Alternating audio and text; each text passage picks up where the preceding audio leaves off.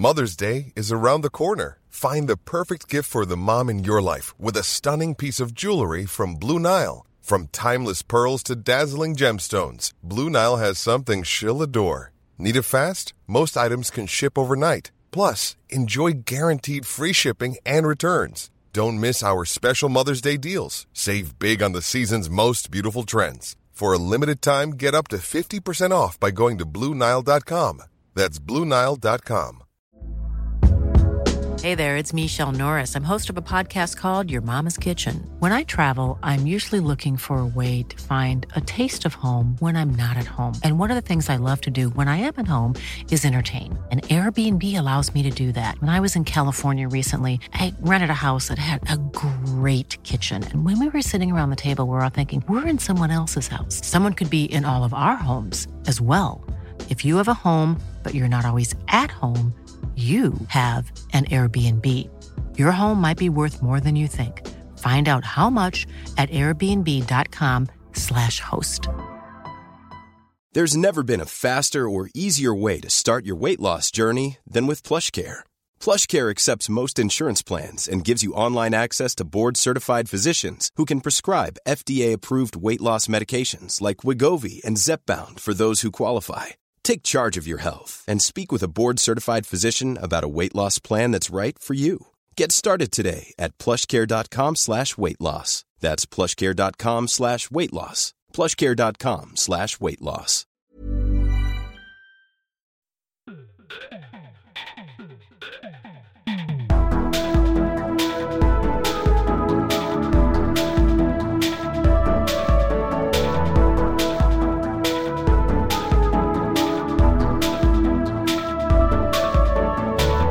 Hei og velkommen til en ny episode av Liberaleren podcast med meg, Klaus og Ole. T. Holsæter, altså. Ja, det fortsatt jul, Ole, og, eller romjul som det jo heter da, og nå setter vi fysisk her igjen, og du har vært gjennom strid og leven i kropp og helse og alt som det, men det utrolig godt å se deg igjen. Jo, takk I like måte. Det godt å være der fysisk I bua. Ja, men det stigende form. Den bare bedre og bedre, og etter hvert har jeg begynt å lukte litt også, så yes. Det jo ikke så verst. Ja, men det jo ikke verst da, for du skal jo da lage Finnebiff etterpå, fikk jeg høre om da. Vi må snakke litt om det. Woke, cancel-kultur. Ja. For du spurte meg, kan det hete Finnebiff fortsatt? Ja, nei, jeg litt usikker, fordi jeg tror finne et uttrykk på same, altså fjellfinnan jo et uttrykk da. Så sannsynligvis må jeg si regnskav for å komme unna med dette her. Ja, men det har du rett I faktisk. Når jeg ser det I butikken, for den har fjernet jo joikaboller. Ja. Eller skal fjerne seg vel plan, tror jeg. Nei, det borte. Det borte, ja, ok. Ja. Fordi at jeg jo vant til å se I butikk, eller også ha det selvfølgelig fra nord av I egen oppvekst Finnbiff. Men nå står det jo reinsdyrskav på pakningene I frysen og på butikken, så... Ja, men da har jeg en glad nyhet å komme med, og det Jan Arild Snoen, som jo skriver veldig mye fornuftig på Facebook-siden sin, han følger jo med som en rev på større trender og større bilder der borte I Uniten. Han sier at denne woke-kulturen, den I ferd med å på en måte tas over av den mer fornuftige delen av demokratene. Og tilsvarende da på republikansk side så det visse tegn til at normalrepublikanerne kommer tilbake. Ja, det var jo en som vant nå I valg her, som var utrolig woke-utsatt, en republikaner som tok demokratenes sett som han hadde I 8 år. Nettopp bare for han gikk rett ut og sa, vet du, nå må vi få slutt på det woke-tullet. Nå må vi komme tilbake til normalitet. Og han var ikke høyre, det var han ikke, men det var nok til at han sa, nå må vi prate ordentlig og ikke drive bare med tull. Og woke jo på venstresiden, det jo ingen tvil om. Og han Espen Goffeng, hvis du kjenner til han har jo litt sånn, vært sånn, kanskje litt intern varsler på aktivist på venstresiden. Han var jo en av de I 2010 som var på de båtene som ble arrestert bort I Israel. Ja. Og han sier også det at woke gått for langt, og det derfor det får problemer nå. Woke som begrep handler om oppvåkning allerede på 70-tallet for å unngå rasisme. Nei, 60-tallet mener jeg. Sånn at det har vært et etablert begrep da, men så har det bare blitt sånn en hitkultur de siste 5 årene som bare tatt helt av. Som igjen gjør at du faller stolene under deg selv til slutt. Det som sitter ganske sterkt I meg da, det jo det som man på 80-tallet kalte for the loony left. I England. Og der var det også lærerværelse hvor det var ikke lov å be om a black cup of coffee. Du måtte si may I have a coffee without milk, fordi ordet black ble da gærent. Men da var de jo forutsegende I forhold til hva som kom 20 år senere. Dette har vært lenge. Det bare det at det var sånne fringe, altså det var bare bittesmå ytterkanter av venstresida der borte som var sånn koko, og nå virker det som om det virkelig tok av I universitetsmiljøet rundt omkring. Det var det som var så spesielt denne gangen. Men jeg tror vel også at noe av det var fremprovosert av at Trump ikke var helt riktig vel bevart. Sånn at du på en måte, han provoserte fram gærningene på den andre siden da. Men det må jo sies at politikk I USA har jo blitt helt koko. Fullstendig koko. Ja, men da må vi jo bare håpe og tro og folde hendene for at det noen syns han ser av tendenser stemmer da. Du, når vi jo I romjula da, hvordan har jula vært for deg? Du har fått litt bøker blant annet, og ikke minst, jeg har jo begynt da på Snoens bok Den nye kalde krigen da, så vi tenker jo for lest den begge to da, men du har også fått en krigsbok under krigen fra Ingar Sletten, Koloen. Hva den handler om? Koloen, altså de bøkene hans rett og slett helt fantastiske. På meg så virker det som om at han har satt seg ned og lest 500-600 bøker om krigen. Og så har han satt dette sammen til et hele, sånn at du ser på en måte totaliteten på en helt annen måte da, fordi at måten andre verdenskrig har vært omtalt på I Norge tidligere har jo vært en sånn typisk historiebok, hvor man da liksom forteller om ulike typer faser, ikke sant? Og så okkupasjonsfasen, og så var det liksom litt sånn at tyskerne fikk samlet seg litt og samarbeidet litt med norsk sivil styre, og så var det forfølgelsen av lærere og liksom folk har... Men han drar frem altså, personlige historier, og han må ha lest altså, så enormt med biografier og dokumenter for å sette det sammen, sånn at han får en sånn glidende fin overgang da fra personlige beretninger og setter dette inn I en sammenheng med hva som skjedde historisk. Og de første linjene I boka, og nå har vi da kommet til 1941 I krigen da, fordi den første den kom ut for par-tre år siden eller noe sånt nå. Og det en bokserie på flere bøker rett og slett da? Ja. Så den boka handler om, eller de første linjene handler om spioner, blant annet fra din hjembygd. Kiberg, og jeg visste jo faktisk ikke at det var 3 typer spioner. Det var egne norske, heilnorske spioner. Så var det engelske spioner, altså nordmenn rekruttert av britene, og som bare rapporterte til britene. Og så var det den kommunistgjengen som vi har diskutert tidligere da. Som jeg respekterer dem, men jeg har allikevel problemer med at ikke de klarte å se at de også jobbet for Hitler 2, for å si det sånn. Ja, men de var nok litt lost mellom barken og veden, for dessverre, det som skjedde veldig mange av dem da, når på en måte krigen var over, så dro jo flere av dem til Sovjet. Hva skjedde med dem der?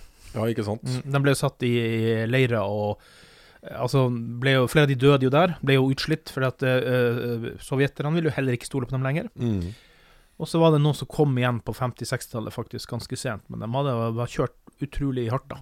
Men de må ha vært laget noe spesielt da, fordi de skriver jo da om at de tok fiskeskjøyta over og så videre og så videre. Det første som skjedde var jo at de ble puttet I et fengsel, og de måtte ligge på gulvet, og de ble utsatt for forhør på alle døgnets tider, inntil de på en måte da ble godtatt som spioner, og så sendt tilbake igjen. Og du kan jo si at svenskene, når du kom deg over grensa og du ble tatt der, du ble også satt I forhør, men du ble jo ikke satt og sove på gulvet I dagesvis. Så jeg liksom bare slår meg at de der må ha vært usannsynlig dedikerte. Og jeg skjønner liksom ikke at de tenkte at ja, det en fin gjeng å jobbe for. Nei. Jeg jo litt for kanskje lite objektivt til å uttale meg om hjembygda da, så det. Men det jeg litt spent på da, det jo den slaget I Narvik, den filmen, den vel blitt utsatt hvis ikke det helt feil på grunn av pandemien.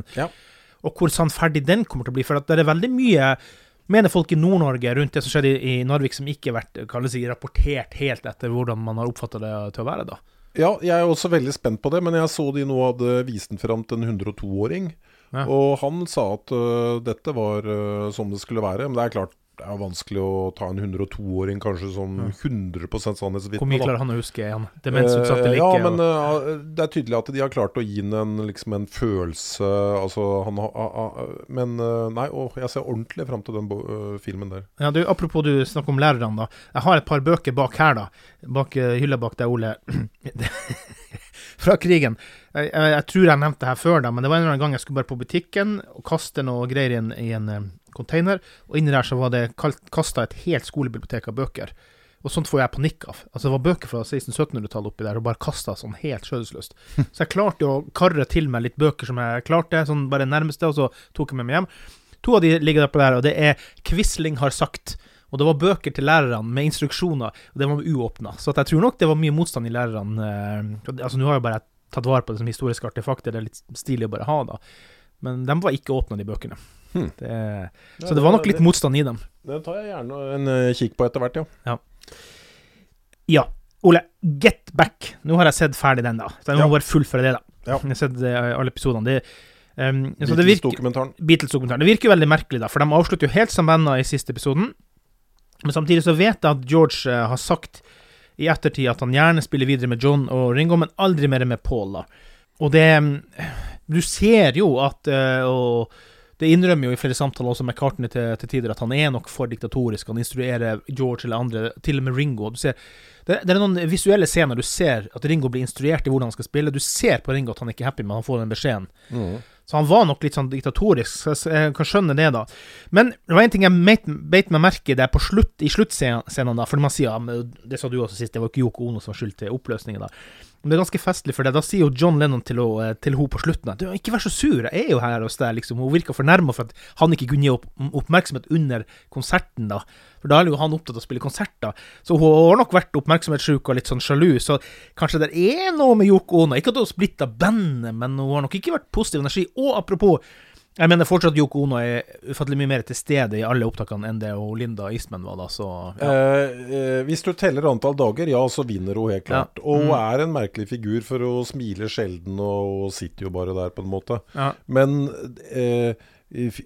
dokumentaren viser at det var ikke sånn som det skapt et inntrykk av senere. Nei. At det var liksom det som gjorde at ting ble ødelagt. Det jeg helt uenig i. Og så er jeg nødt til å ta Paul litt i forsvar, fordi hvis du setter litt på spissen da, så føler jo innimellom at han spiller sammen med 3 dopuer som altså Ringo sier jo ikke noe. Jeg har aldri sett en mann så fåmælt.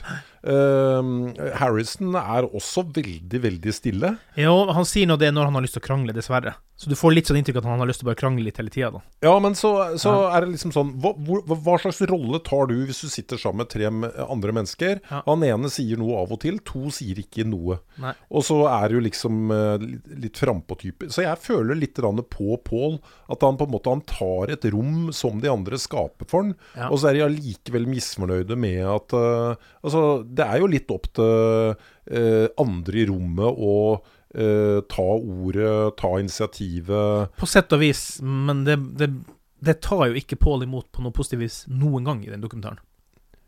Og han sier jo, det ene av sekvensen sier at jeg skjønner ikke hva I don't understand what I'm moaning about, for at dere har jo rett, det her blir bra, det blir ditt og datt. Men han var hele tiden på jakt etter noe annet, noe bedre av alle hele tiden. Så... Ja, men ikke det positivt da? Get Back ble vel spilt inn 100 ganger. Ja. Men... Det overkill da.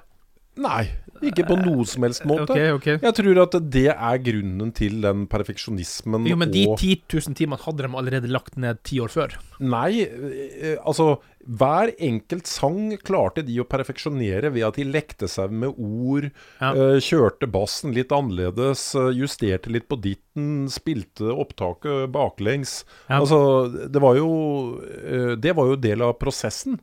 At noen av det ble kjempelei av det, det ikke så veldig rart. men jeg tror jo først og fremst at man ikke skal gjøre det så veldig dramatisk. Altså, de hadde holdt sammen da I 15 år. 14-15 år.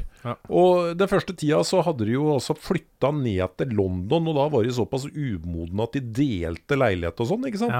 Så det var jo som et ekteskap, og så ville de da inn I nye forhold og etablere et normalt liv. Det var bare helt normalt det som skjedde.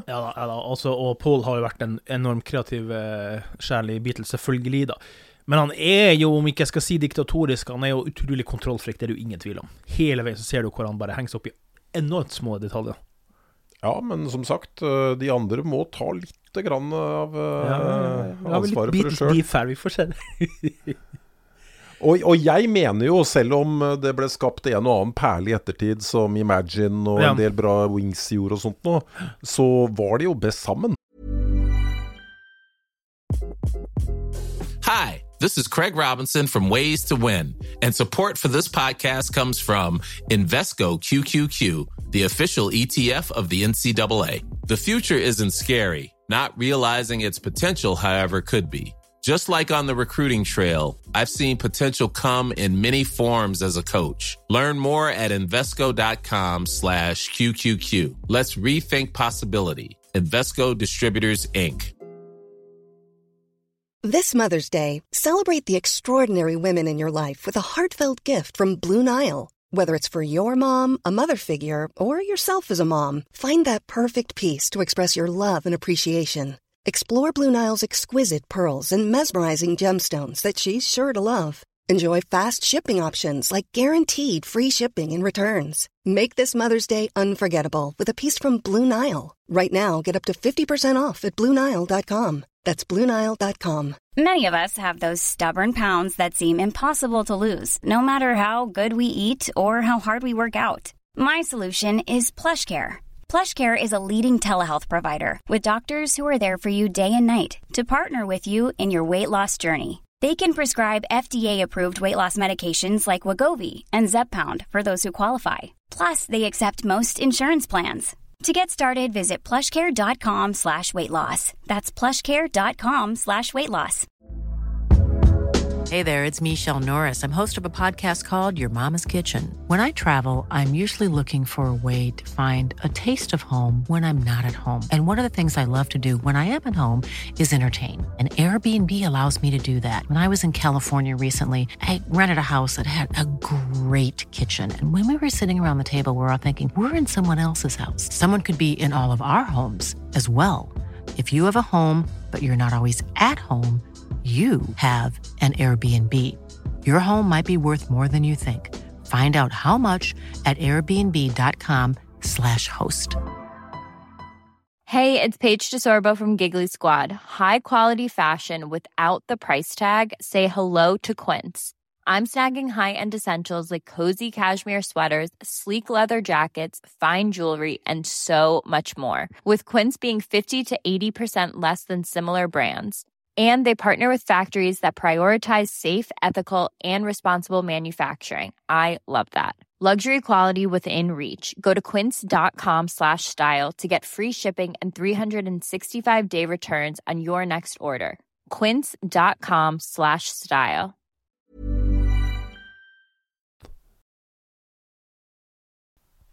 Ole, du hadde en høne å plukke med Klassekampen og NRK. Hva det går ut på? Jeg ble bare så utrolig provosert her om dagen, og på en måte påminnet hva slags samfunn vi egentlig lever i da. Ja.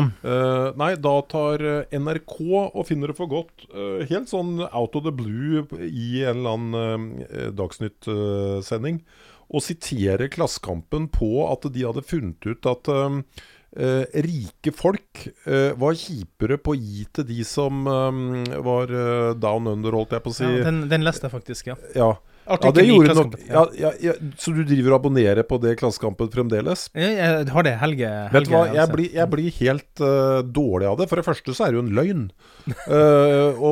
Fordi en ting at du kan mene noe om hva rike gjør og ikke gjør, og lage undersøkelse på det i forhold til...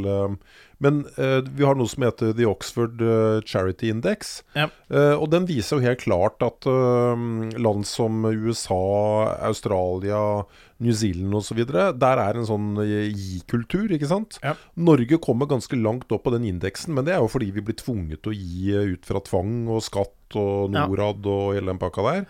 Det rett og slett ikke sant at fattige mer gavmilde enn rike. Hvis du gir folk friheten til å lage en gi-kultur, og det har jo ikke Norge. Hvorfor i verden skal jeg gi noe til Tanzania da? Jeg ble jo flådd for at jeg skal gi noe til Tanzania fra før. Ja, nei, jeg veldig glad. Det kommer flere saker ut av det her med frivillighet da. Men det som må sies da, så vidt jeg husker av selve artikkelen, det jo det at og det faktisk 40-50 000 mennesker med på det, hvis jeg ikke husker helt feil, i flere land rundt omkring. Og det det at fattige mer, inclined, altså at de mer sannsynlig til å hjelpe andre fattige, da. Liksom at det mer romslig med å hjelpe hverandre. Det det den konkluderer da med selve undersøkelsen da. Ikke hvem som gir mest, men at man hjelper hverandre da. Ja. Jeg tror du heller må forholde til de konkrete tallfakta.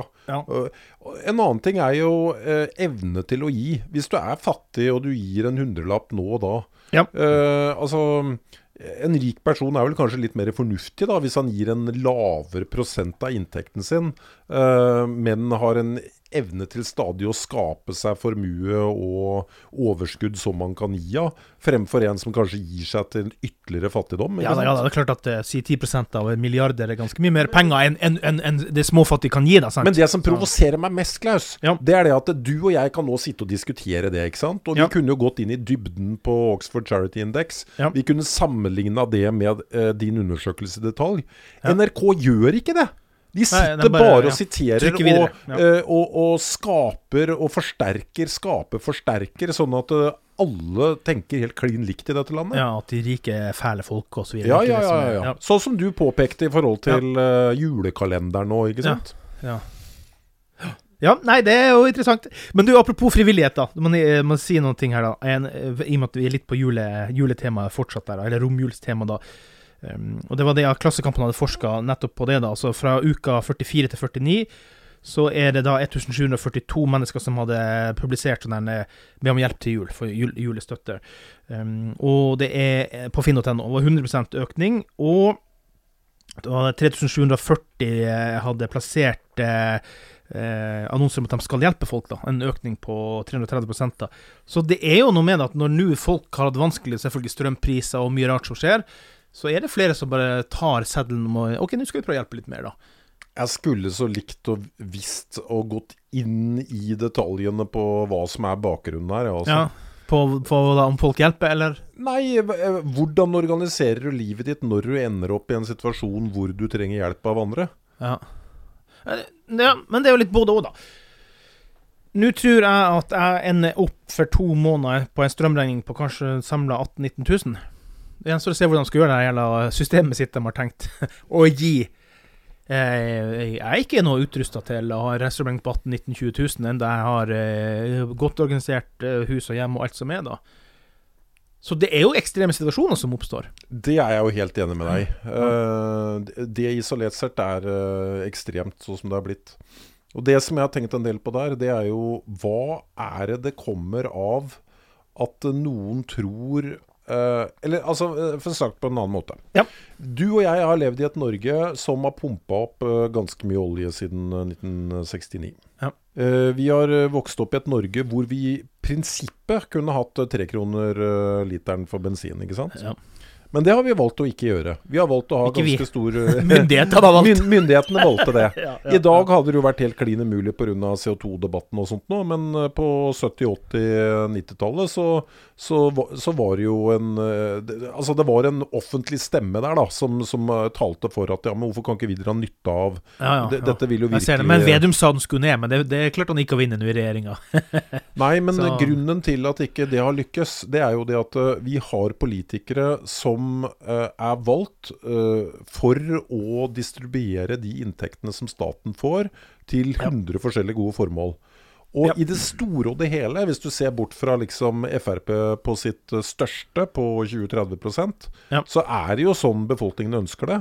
Så når staten nå får inn 26 milliarder kroner i den her grunnrenta på kraften, så gir det tilbake 5,5 milliarder eller et eller annet sånt nå. Men saken at de kunne jo veldig lett ha organisert hele strømmarkedet som Coop, og så kunne de sagt at noe mer strøm du bruker, jo mer får du tilbake. Da hadde du bare ledd av at vi hadde solgt masse til tyskerne, ikke sant? Nå kan ikke jeg si det helt eksakt, men Ove Vanebo, fornuftig mann, skrev noe tidligere i dag, for han hadde skrevet noe tror det var i Morgenbladet, for han skriver litt innimellom i Morgenbladet, og det handler om strømmen.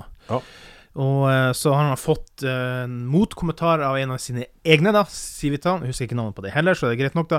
Men det han sier da, Ove, han skal skrive et motsvar senere, men han veldig obs på det, at det her snakker ikke om å ikke ha noe fritt marked, men som han sier, vi må kunne klare å se forskjell på for eksempel pepperkakene de har her.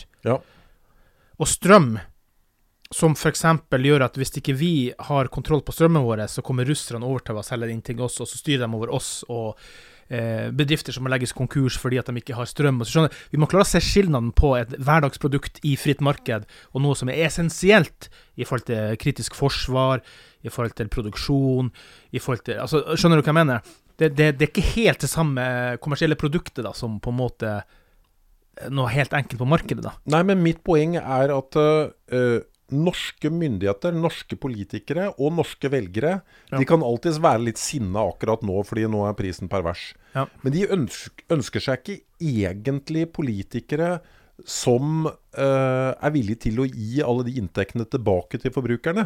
De ønsker at staten skal ta inn de pengene, fordele de etter diskusjoner i Stortinget, til alle mulige rare formål. Og det blir jo nå, hvis det her fortsetter, og jeg tror at vi har snakket om det før, altså det jo ikke ressurser nok, så enkelt det, så derfor vil jo det markedet holde prisen oppe, men jeg tror det her kommer til å bli brukt til å forsvare en sammensurium blanding av en slags planøkonomi til slutt. Så nå må vi gå inn og styre strømmen, og det noe politikere aldri har klart å gjøre, så det å styre ting til å bli noe bra, sant? Så det her kan ende opp i et fullstendig totalsirkus. Det skummel utvikling. Jeg tror muligens de kommer til å innføre flere sånne støtteordninger om vinteren når det blir sånn Det en ting med å bestemme at strømmen skal være sånn. Da snakker jeg altså, det nesten planøkonomi. Nei, jeg håper jo ikke de går tilbake der da. Men vi risikerer det, tror jeg. Så lenge ikke markedet blir sånn at folk faktisk har levelige ting og strømutgifter, så risikerer vi å havne dit da, tror jeg da. Det kan bli misbrukt. Men hvorfor gjør det ikke så enkelt som at alle pengene fra grunnrenta går tilbake igjen til de som har kjøpt? Da kan vi jo bare være glad for at tyskerne vil betale så mye for strømmen. Jo da, men uansett så må de for pokker bare slutte med det idiotiske tullet sitt med å skal hindre utbygging. Det må bare bygges en masse. Jeg driter jo om det vindmøller overalt. Vi må i hvert fall utbygge 40% som vi har igjen av vannkraften vår. Vi må bare gi frislepp. Der mener jeg snakke om at det ikke noe fritt marked i strømmen, fordi at det så mange som regulert, så mye som hindrer, så mye som ikke lov. Da det jo ikke noe fritt marked. Ja, men jeg tror ikke den tida kommer tilbake. Jeg tror at vindmøllemotstanden i Norge, den massiv. Det vi enige om. Vi enige om at å bygge ut noen nye Alta-kraftverk, det tåler ikke norsk offentlighet.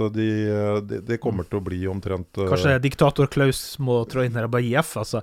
Vi trenger jo mer ressurser. Det jo det eneste løsningen på strømproblemet mer strøm. Nei, jo mer tilgjengelige ressurser. Nei, det ikke det, fordi at sånn som tyskernes og britenes energipolitikk akkurat nå, så vi kunne bygd ut alt vi hadde av vannkraft, og likevel så hadde det ikke vært nok.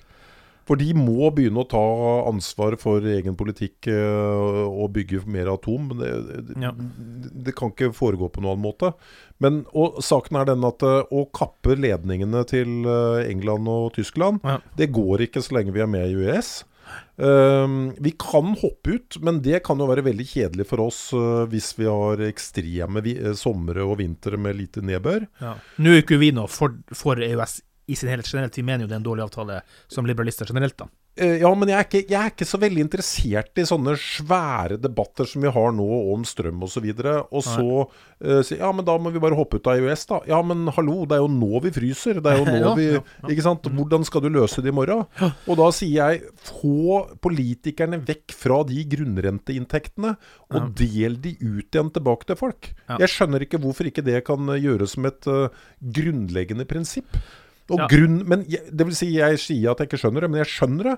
Og det fordi at det så mange mennesker som liker at politikerne deler ut penger til alt mulig. Det som realiteten jo det at de drar inn ca. 26-27 milliarder og gir 6 tilbake. Så det 21 milliarder der som de tar inn selv. Og det har vi betalt for. Og i normalår så tar de inn rundt 11. Og de 11 de avhengige for å få budsjettet til å gå rundt. Men da har vi 15-16 igjen da. Vi har jo ikke debatter lenger i dette landet om hva vi ikke skal bruke pengene på. Det det som det store problemet. Vi har noen på den såkalte høyresiden som sinna fordi at staten tar inn for mye skatter i formueskatt, i grunnrenteskatt, i bil og ditt og datt. Enkelte ting. Men de har ingen oppfatning om hva vi skal bruke mindre penger på. Og da kommer vi jo ikke noe lenger. Nå skulle vi ha brukt mindre tid der, så vi skal ta rundt av der, Ole. Vi fortsetter sånn her, så har vi jo 13 podcaster å spille inn her. For du skal hjem til Finnbiffen. Mer enn gjerne. Og frem til da så takker vi bare så mye til alle som lytter. Stå på bidrag. Forresten, gå inn på Spotify. Spotify har kommet med noe nytt system hvor du kan rate oss. Gi oss gjerne 5-stjerners rating der da. Så kanskje, jeg vet ikke om de lager noen lister ut av det. Det har vært veldig gøy. Så eneste podcasten i Norge som vil bruke mindre penger. Yes, og Ole skal få hele familien til å gå inn og rate, og jeg skal få hele min familie til å gå inn og rate. Og kjære lytter, gå inn på Spotify, rate oss, gi oss 5 stjerner. Og frem til da sier vi bare takk for i dag. Takk for i dag.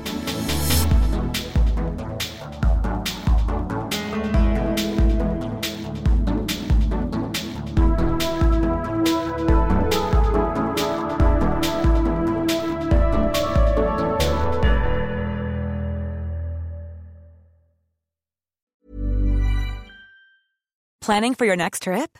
Elevate your travel style with Quince. Quince has all the jet-setting essentials you'll want for your next getaway, like European linen, premium luggage options, buttery soft Italian leather bags, and so much more. And is all priced at 50 to 80% less than similar brands.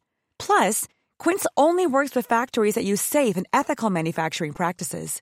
Pack your bags with high-quality essentials you'll be wearing for vacations to come with Quince. Go to quince.com/pack for free shipping and 365-day returns. You know how to book flights and hotels. All you're missing is a tool to plan the travel experiences you'll have once you arrive. That's why you need Viator. Book guided tours, excursions, and more in one place. There are over 300,000 travel experiences to choose from, so you can find something for everyone. And Viator offers free cancellation and 24/7 customer support for worry-free travel. Download the Viator app now and use code Viator10 for 10% off your first booking in the app. Find travel experiences for you. Do more with Viator.